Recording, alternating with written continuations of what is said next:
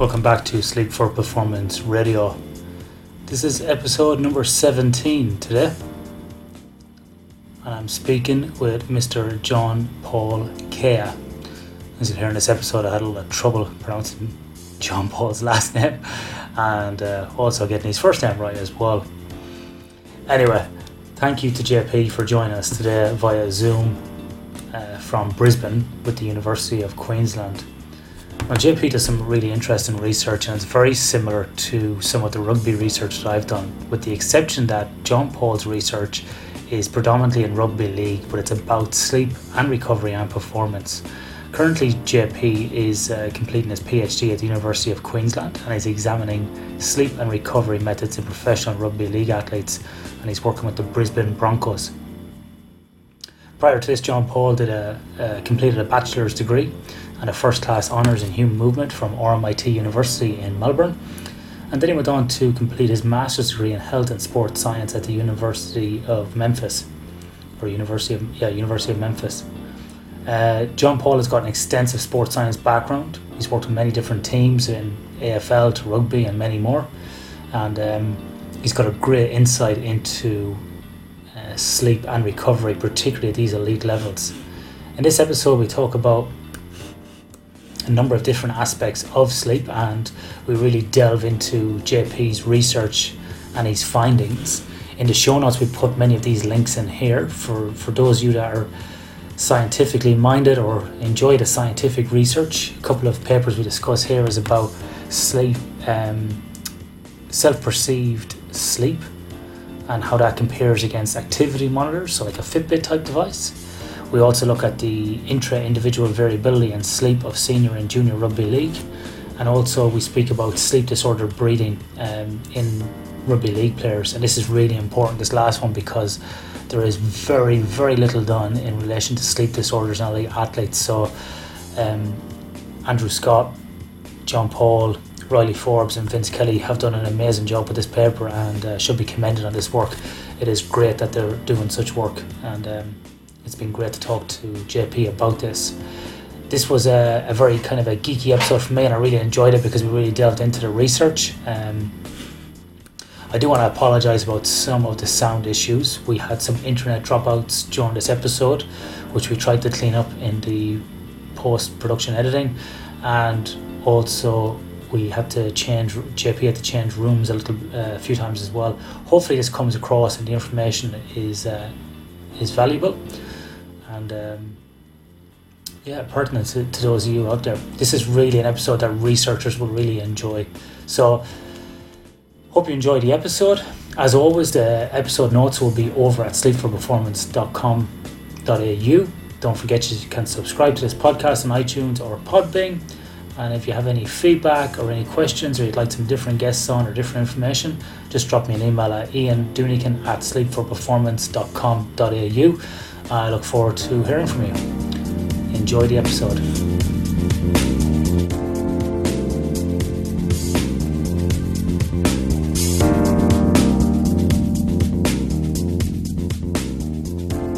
Okay, John Paul, welcome to Sleep for Performance Radio.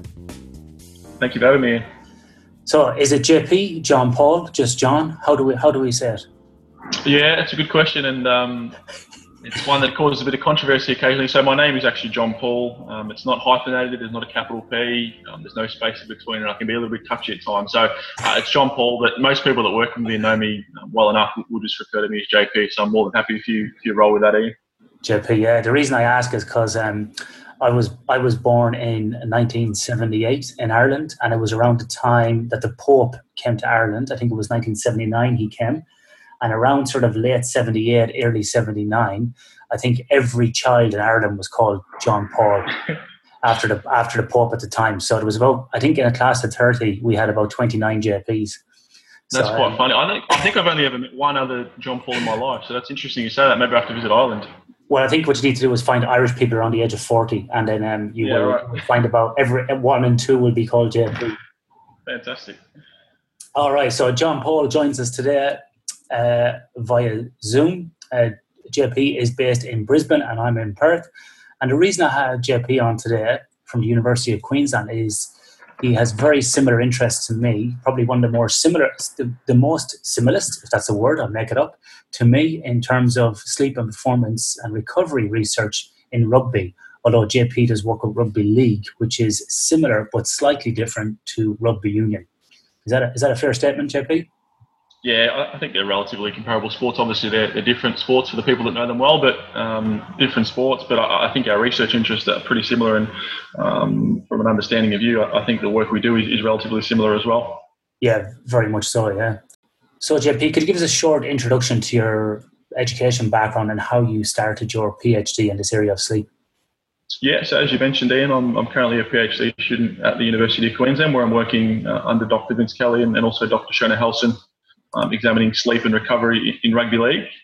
Prior to that, I was based in a couple of different spots. So originally from Melbourne, where I grew up, and did my undergraduate down there, and then eventually an undergraduate honours looking at the lower body strength and power characteristics of Australian footballers. So I was lucky enough to be placed within the Carlton Football Club, which is a Australian rules football club down there. Following on from that, did a Masters by Research over at the University of Memphis, again looking at some lower body strength and power characteristics. And as that was finishing up, I was lucky enough to be offered a position at the University of Queensland, which tied in with the Brisbane Broncos, as you mentioned, Ian. So that sort of sees me day to day in a performance science role, providing performance and recovery support to our athletes. So now, JP, if I brought you to my wife's family in Melbourne, they would bow down in front of you because they are all Carlton fans. So, is that right? Yeah, when they listen to this podcast, they will be like clapping. It's funny you said that because growing up in Melbourne, I was born into a Collingwood family and still have pretty sort of close ties to the Collingwood Football Club, and I'm sure you know the love between Collingwood and Carlton. So it was an interesting conversation with Dad the first time I walked in the door with a Carlton follower on. Well, you'd be worshipped on my wife's side of the family because they're from Warrnambool originally, but also from Melbourne right. on both sides. So yeah, you would be worshipped down there. So it was always an interesting week when we played Collingwood. Actually, I was walking around the gym and trying to sabotage things and get things happening. Kidding, obviously, but yeah, it was very interesting. So, JP, what made you kind of gravitate more towards the sleep and recovery side of research? Traditionally, a lot of people really like the kind of strength training, the power, get faster, get bigger. That's the kind of cool thing. Not many people go towards recovery. Why did you kind of head that way? It's a really good question. I think you make a really good point regarding the fact that it's perhaps not the sexiest part of performance and research, but as both a practitioner from a sports science perspective and also a researcher, I've always been interested in ways that we can sort of improve performance and understanding the factors that impact performance. And I think as practitioners, and also from the research perspective, I think we spend a lot of time in the past looking at things that perhaps are one percenters, so perhaps things that aren't going to make a big impact on performance. Whereas things like sleep, which perhaps in the past hasn't received a lot of attention, clearly is a fundamental of performance and also recovery. So that's really where my focus, how I came around to doing what I do at the moment. And as you know yourself, being involved in some of this research, it certainly gained some traction over the last 5 to 10 years, and it's sort of grown exponentially. Yeah. So JP, can you give us a kind of an overview of your thesis and what you're trying to achieve, or some of the research aims that you're looking at?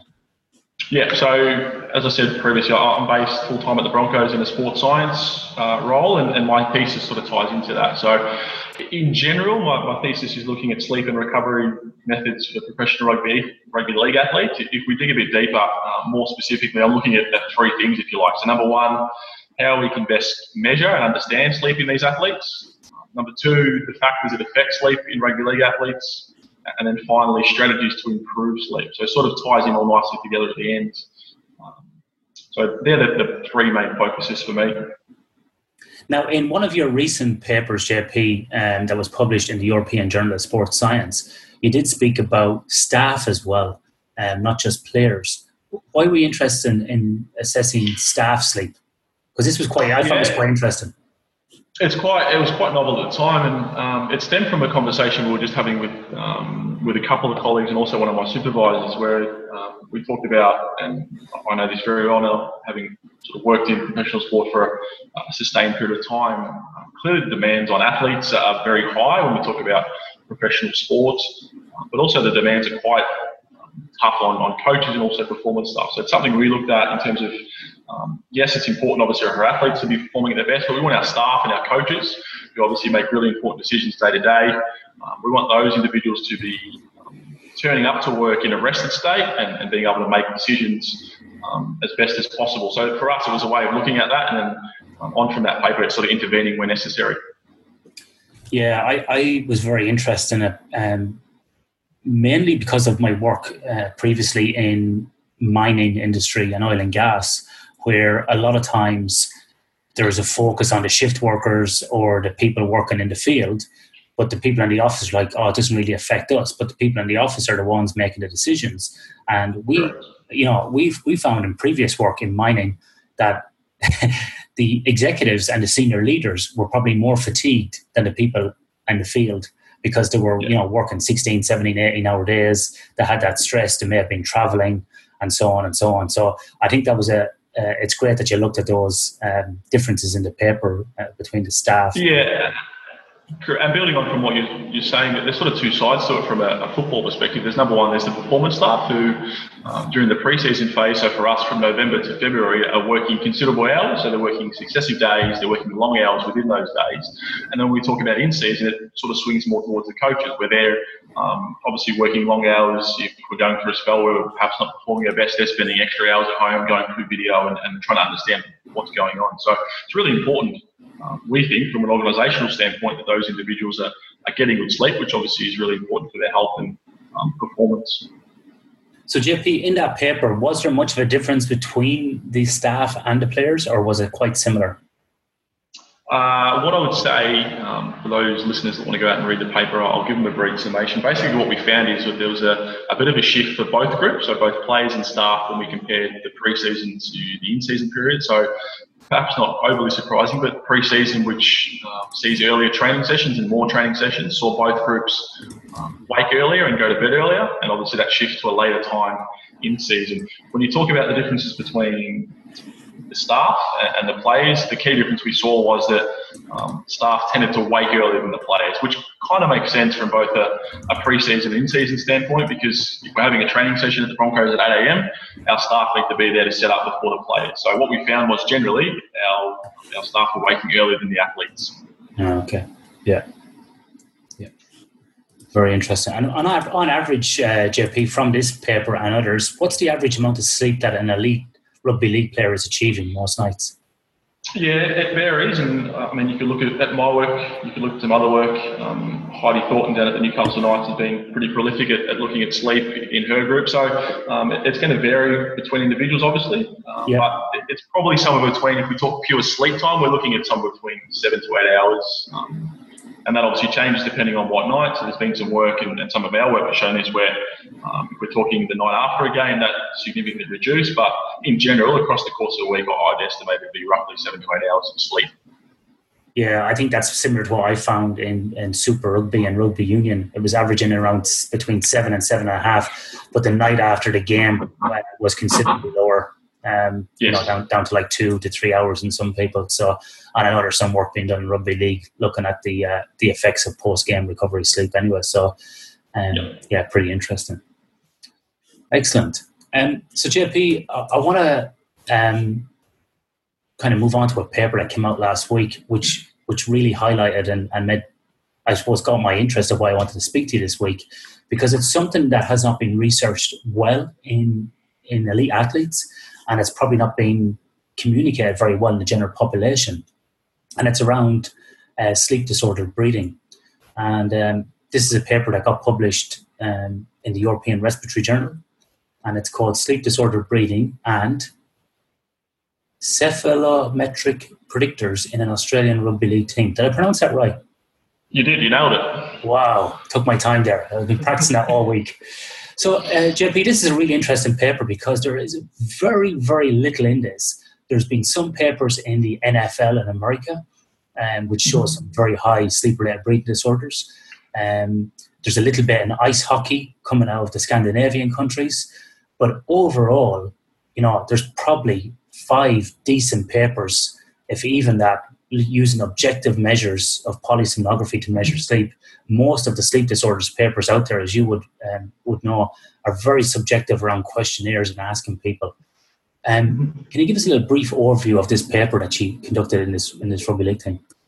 I can. So what we looked at is, as you mentioned, sleep disordered breathing. So we wanted to look at, and I'll give your listeners a bit of an understanding of sort of the thinking behind this paper and where it evolved from. We as practitioners and sports scientists obviously want to look at factors affecting sleep, and there's a number of different things we can modify and intervene with that potentially can improve sleep performance. But potentially one of the things as we sat down that we couldn't control was an individual who had an underlying issue, so a sleep disorder, and that might be something like obstructive sleep apnea. So we know if we look at, and you know this yourself, Ian, if we look at the general population, we know roughly 1 in 5 adults has at least a mild obstructive sleep apnea, so some form of sleep disorder. And we know within that men are most likely to have an issue, and that the prevalence also increases when we talk about individuals with larger body mass index or a large neck circumference. So as you mentioned, we don't know a lot of what's going around from an athletic standpoint, but certainly there's been some work done in the collegiate level of American football and also in the professional ranks. And within those studies that have been done in the early 2000s, what they found, the researchers, was that it was the offensive and defensive linemen of those sports that were most susceptible. And if you think about American footballers and the offensive and defensive linemen, they're big individuals, they're quite large, they've got high BMIs, they've got quite big neck. So for us, when we thought about some of the athletes we deal with on a day-to-day basis, it just made sense for us to have a bit of a sort of an exploration of our playing group and see if we could find anything. So we were quite lucky. We partnered with Dr. Andrew Scott, who you mentioned earlier on, who is a sleep and respiratory physician at the Wesley Hospital in Brisbane. So he leads a research team. So we were lucky enough to build a relationship with him, and within that we sent a large chunk of our athletes over to get screened for sleep disorders. Yeah, it's a very interesting approach. And what you were saying about the offensive and at the linesman, there was a paper in 2010 by a guy called Rice in the US which looked at this, and I don't think there was any differences in sleep-related breathing disorder between the groups. And I know in a paper that we have in review from the University of Western Australia in Super Rugby that we didn't find any differences between forwards and backs, yes. And we did not find any relationship with BMI. Now, what really caught my eye in your paper is that you actually found, and we didn't use this data, and we tried to, but we didn't get it. And you know yourself in applied research, you take sometimes what you're given. And the fact that we had 25 guys all spending night in the lab, we were reluctant to ask for more data. But you guys found a difference between skin fold thickness and that predicted AHI. Now, we found nothing with BMI, we found nothing with neck circumference, but you guys looked at the skin fold thickness and that predicted AHI. And for those listening, AHI is apnea hypopnea index, which is basically a measure we use to kind of, it's like a criteria measure for a sleep-related breathing disorder. And you guys found a relationship with this, similar to what I did, but not with the neck circumference and not with BMI. You found the same, but with the skin fold thickness. Can you talk about that relationship?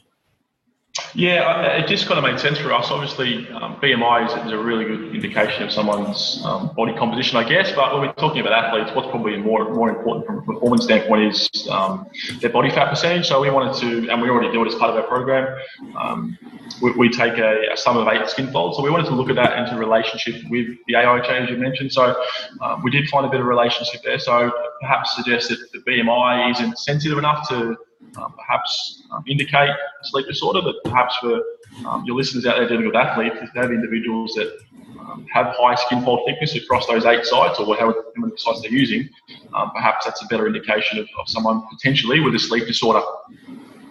And was that skin fold thickness related to any particular body part? Was there any, was it fat in a certain area or? No, I'd have to go back and look at the data, but from memory, we looked at a sum of those 8 skin folds, and then when we dug a little bit deeper and broke it into certain segments of the body, there was actually no relationship there. So it appears to be a total skin fold thickness that's important for us. 90%. Excellent. Connected to Ian's iPad. Sorry, my speaker started going off here in the background. I connected with Bluetooth, so that's all right. So, yeah. Now, the other thing which is interesting here was the kind of ethnic differences. And sometimes when we speak about this, people look at us and go, "Why are you bringing ethnic origin into science?" And the reason I suppose people talk about this is because certain ethnic groups have different risk factors for sleep apnea based upon the shape of the mandible or the jawbone. And so you guys looked at this difference between Polynesian and kind of European players, and we did something similar in our study, but we found no difference, but you guys did find a difference. Can you kind of discuss that a little bit more as well, JP? Yeah, so you mentioned, and I've sort of had those looks being given to me before, and I've made those comparisons. I understand what you're talking about, but when you look at research that's been done out of sport, there's been work that shows that different ethnicities are more susceptible to sleep disorders. So it seemed like a bit of a no-brainer to us. If you look at the NRL competition, which is our national competition in Australia, we're looking at roughly 40% of the competition are Polynesian athletes. So, and we're no different as a club. So I would estimate that we've got roughly that representation across our playing squad. So it made sense to us to have a bit of a look at differences between groups compared to the Polynesian versus European Australians. And as you sort of said, we found a bit of a difference between those two groups. The point I'd also make on that, and I don't want to start sort of shooting down my own paper, but we use quite a small sample size. So we're talking about 24 athletes here. So potentially, if we had a sample size double that or triple that, we may have found no difference between the two groups. So that's probably something I'll point out as well, is we're looking at a very small sample of Polynesian players and also a small sample of European Australians. But on the same hand too, JP, 24 NRL players is a lot. So for people who don't know, how many players is on an NRL team? Yeah, so approximately 40 we're looking at. So we had a large proportion of our squad, and within that 24, it was 24 guys that are genuine NRL players. We weren't sort of drawing from the back streets. So I certainly concur with what you're saying, and 24 professional players competing in the NRL is quite a good sample, but potentially if we went to another club in Sydney or down in Melbourne, we might find results that are slightly different. Yeah, because there's 13 players on a pitch at any one time. Is that correct? Correct. Yeah. Yep. So 24 for me is quite good, you know. So yeah, I'm going to pump you back up there, mate. I think that's I mean, I'll sort of argue my own point here is and you understand this yourself, and anyone who's done this type of research would understand that the difficulty in performing such research. You mentioned that you did lab-based work, which is potentially even more complex. We were lucky enough to use a home-based device. So athletes went into the lab, got fitted out by Dr. Scott Steam, and then returned home to sleep with the device on. But we did this during a pre-season period of training.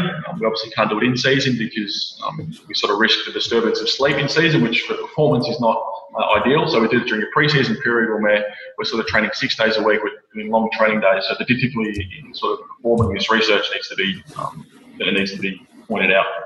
Yeah, and that's a good point. That's exactly right. So you got like polysomnography. You got level 1, which is a full in-lab type PSG, where you need beds, the whole equipment, very costly. You need all that real estate. You need sleep technicians to set people up. You need sleep technicians to watch people whilst they're asleep. And then there's a whole kind of project in scoring that data before you can even put it in to look at it statistically. And then the next level is the PSG2, which is an excellent device as well, which the level you guys did, that sort of multi-channel home-based PSG, which is a little bit easier to manage, but still quite difficult. And then you've got all the scoring as well afterwards. So level 1 and 2 are kind of, level 1 would be the highest you can go. Level 2 is really good as well. And then you get down to level 3, which is only be a couple of channels. And level 4 is typically your kind of actigraphy devices. So yeah, and you're dead right as well, JP. Going to sleep with all these wires on, this device on, can be quite difficult for the athlete, and they generally don't have a great night's sleep. And we did the very same thing. We actually did ours in the off season,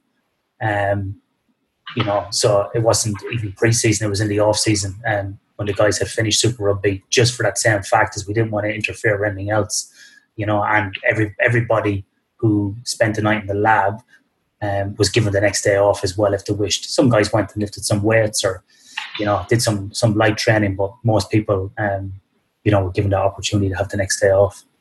Yeah, sure.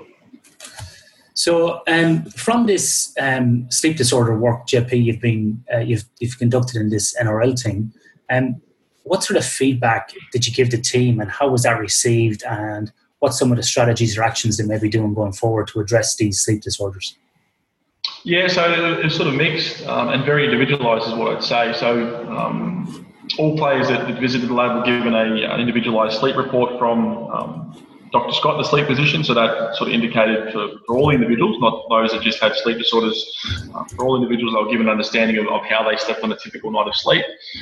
And then those individuals that had issues were offered the opportunity to visit Dr. Scott again and then potentially seek treatment or intervention. They were very individualised because depending on the causative issue, the treatment plan is a little bit different. So that's sort of been an ongoing plan for some of them in consultation with our doctors, with our performance staff, and obviously the athlete in question. JP, before we move on to the final kind of segment around this next study, I wanted to just ask you, could you just tell our listeners, if they are at home and they are listening and they think, I may have a sleep disorder or they have poor sleep, what some of the characteristics or the signs that they might be able to observe in themselves or even their partner that may indicate a sleep disorder? Yeah, so there's a couple. Probably the big one for me, and this comes back to the athlete's ideal, is if you find yourself waking up in the morning and you're not feeling refreshed, and particularly if you're in bed for 8 or 9 hours and you're sleeping through, but you're waking up the next morning and within sort of half an hour to an hour you're feeling tired and feel like you need more sleep, that's probably a pretty good indication that potentially something's going on. Other things you can look at is if you happen to be sleeping with a partner and they're observing you during the night, stopping breathing, but they're probably the main two I look for, and particularly that first one I mentioned. If you find you're not having restful sleep over a sustained period of time, but you feel like you're spending enough time in bed, potentially it might be worth some further investigation. Yeah, no, very good points. Yeah, and so if you do feel like you have any of those, it's worth speaking to a sleep specialist or going to see your GP to get a referral. Absolutely. Speak to your GP, and then obviously they'll have links. There's some pretty good sleep physicians, certainly in Queensland. I can speak to Dr. Scott and his team at the Wesley Hospital, but I'm sure there's others around the state and around the country and internationally, I'm sure. So if you're finding yourself having an issue, it may be worth some further investigation. Excellent. JP, there's one last paper I wanted to touch on, which is something that's not looked at either, and it's really interesting. Is around senior and junior rugby league athletes. Can you tell us what the difference is between a senior and a junior athlete in this paper? Yeah. So for us, it was pretty simple. So senior players for us are guys that have a professional contract, so they train full time. For the Brisbane Broncos, so they're coming in during the pre-season 5 or 6 days a week, and then in season 3 or 4 days a week, and then competing for us or our affiliate club. So they were defined as professional senior players. Our junior players were drawn from our under-20 squad, so they were players that were training a little bit less, still competing for us under the Broncos title, but they're not quite full-time professional athletes yet, under the age of 20, so we classify those as junior athletes. Okay. And what was the main finding from this paper around the difference between the different groups? Yeah, so we looked at specifically intra-individual variability. So that's a bit of a tongue twister. But basically what we're looking at is night-to-night variability when we talk about that measure. So there've been a number of papers that have looked at the intra-individual variability across different groups in the general population. We wanted to apply that to sport, and we wanted to see if there was variability between the groups. So if you think about adolescents or young athletes, or young adults I should say, they're typically individuals that display different sleep patterns. So for example, I certainly know when I was an adolescent, I tended to go to bed a little bit later into the night, tend to sleep further into the day. So these individuals sometimes can struggle in terms of adapting to different situations. And I'll use the example of professional sport. So our under-20s athletes train throughout the day. So they train in the afternoon and then go to bed, in the case of this study, late into the night. Now that's not an issue because they can then sleep in the next morning. Where we though came into some issues was when some of those junior athletes all of a sudden were required to train with the senior squad. So they were called up to a senior training or playing squad. And where they were typically going to bed at, let's say, midnight and waking up at 9 a.m, all of a sudden they had to report to the training facility at 7 a.m. So if they continue to have that same training schedule, it's fine, but as soon as that training schedule is changed, they need to then subsequently change their sleep routine. So we looked at, within that specific study you're talking about, we looked at how sleep varied between the two groups, and what we found was pretty typical. So our senior players went to bed earlier, our senior players woke earlier. What was encouraging for us is both groups got sufficient sleep, so both groups above 7 hours of sleep, which for us was a nice finding. But what we found is when we looked at that intra-individual variability, those junior players, night to night, were more variable with their sleep patterns. They're less consistent. Yeah. And that's a great finding and an interesting one as well. Is, a lot of times people kind of have this boom and bust approach to sleep where they deprive themselves for a few nights and then sleep in for a few days. And so looking at this kind of difference between these nights, I think, is a really interesting thing, because from a general sleep hygiene point of view, we always sort of preach about having consistency in sleep patterns and sleep habits. So nice pick up on this one. Yeah, I think it's something that I think we should all involved in sort of sleep and performance research. It's a really simple measure to calculate. So it's not something that you need to measure directly from the raw data. It's something we can calculate sort of post hoc, if you like. So it's a really simple measure to add on to your sort of tables at the end, and I think it gives us some really important insight sometimes. And it's something we use week to week and month to month in the Broncos, looking at guys that have highly variable sleep.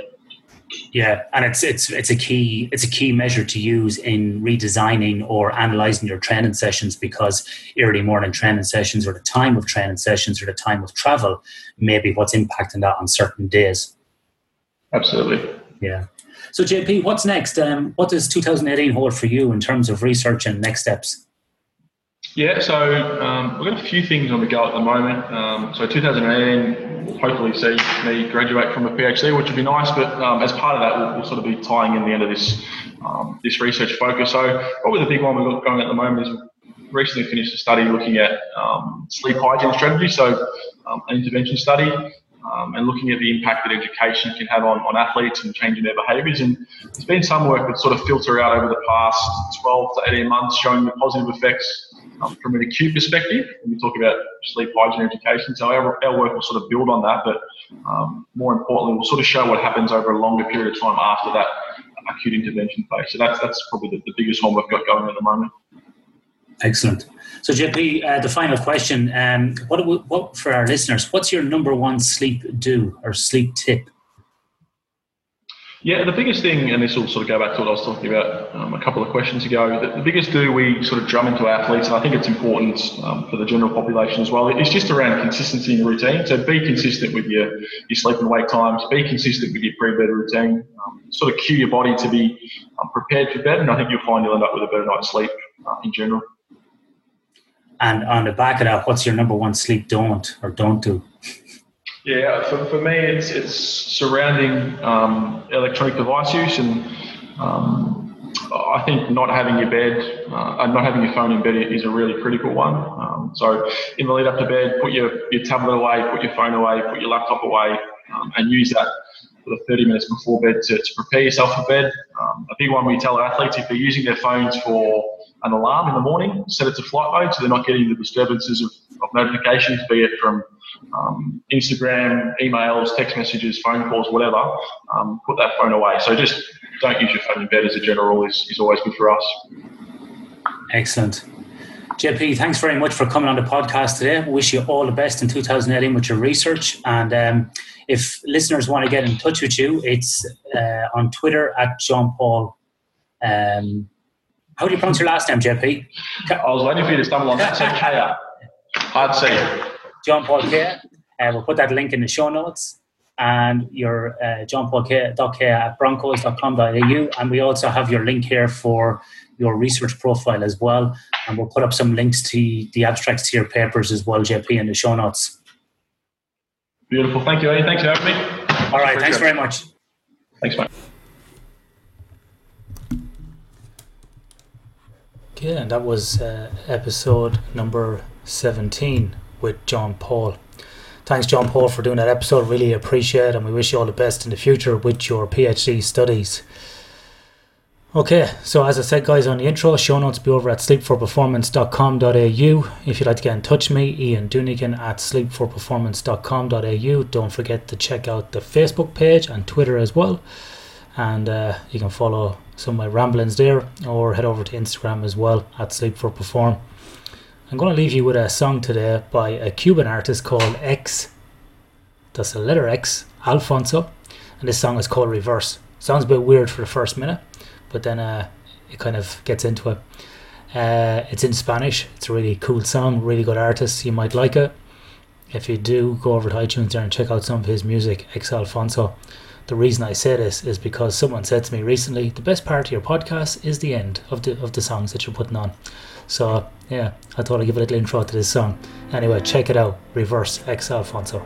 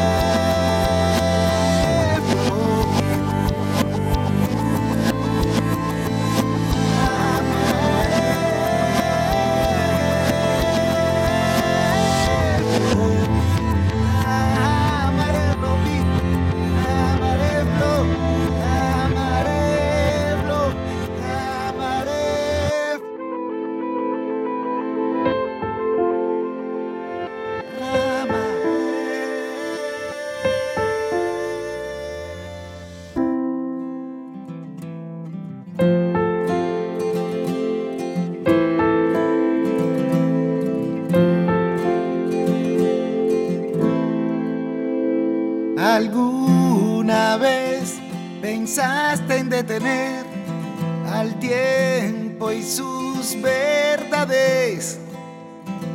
Poder cambiar las cosas que una vez causaron tantos males y volver atrás.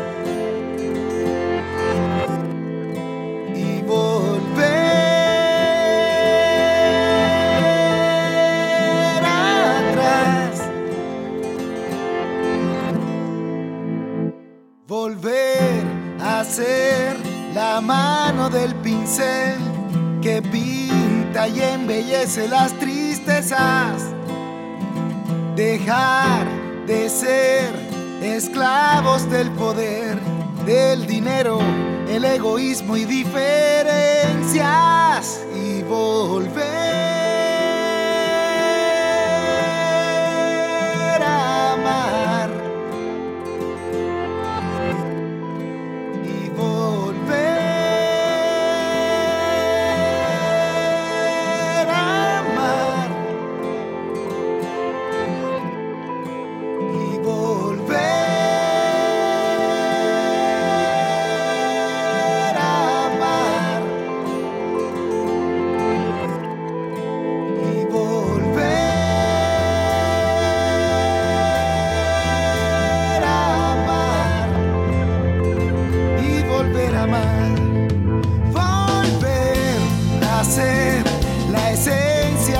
Piel por tus hijos, que serán la fuerza, esa que cambiará la historia y la razón de muertes y glorias sin ningún sentido.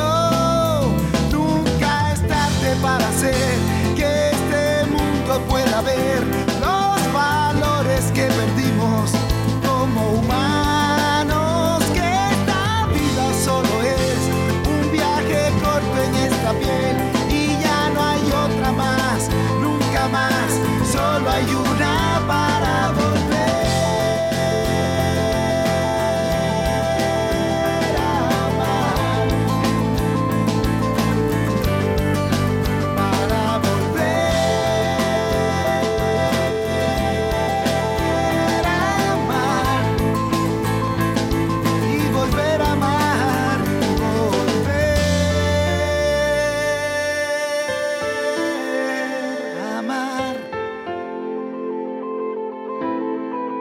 y volver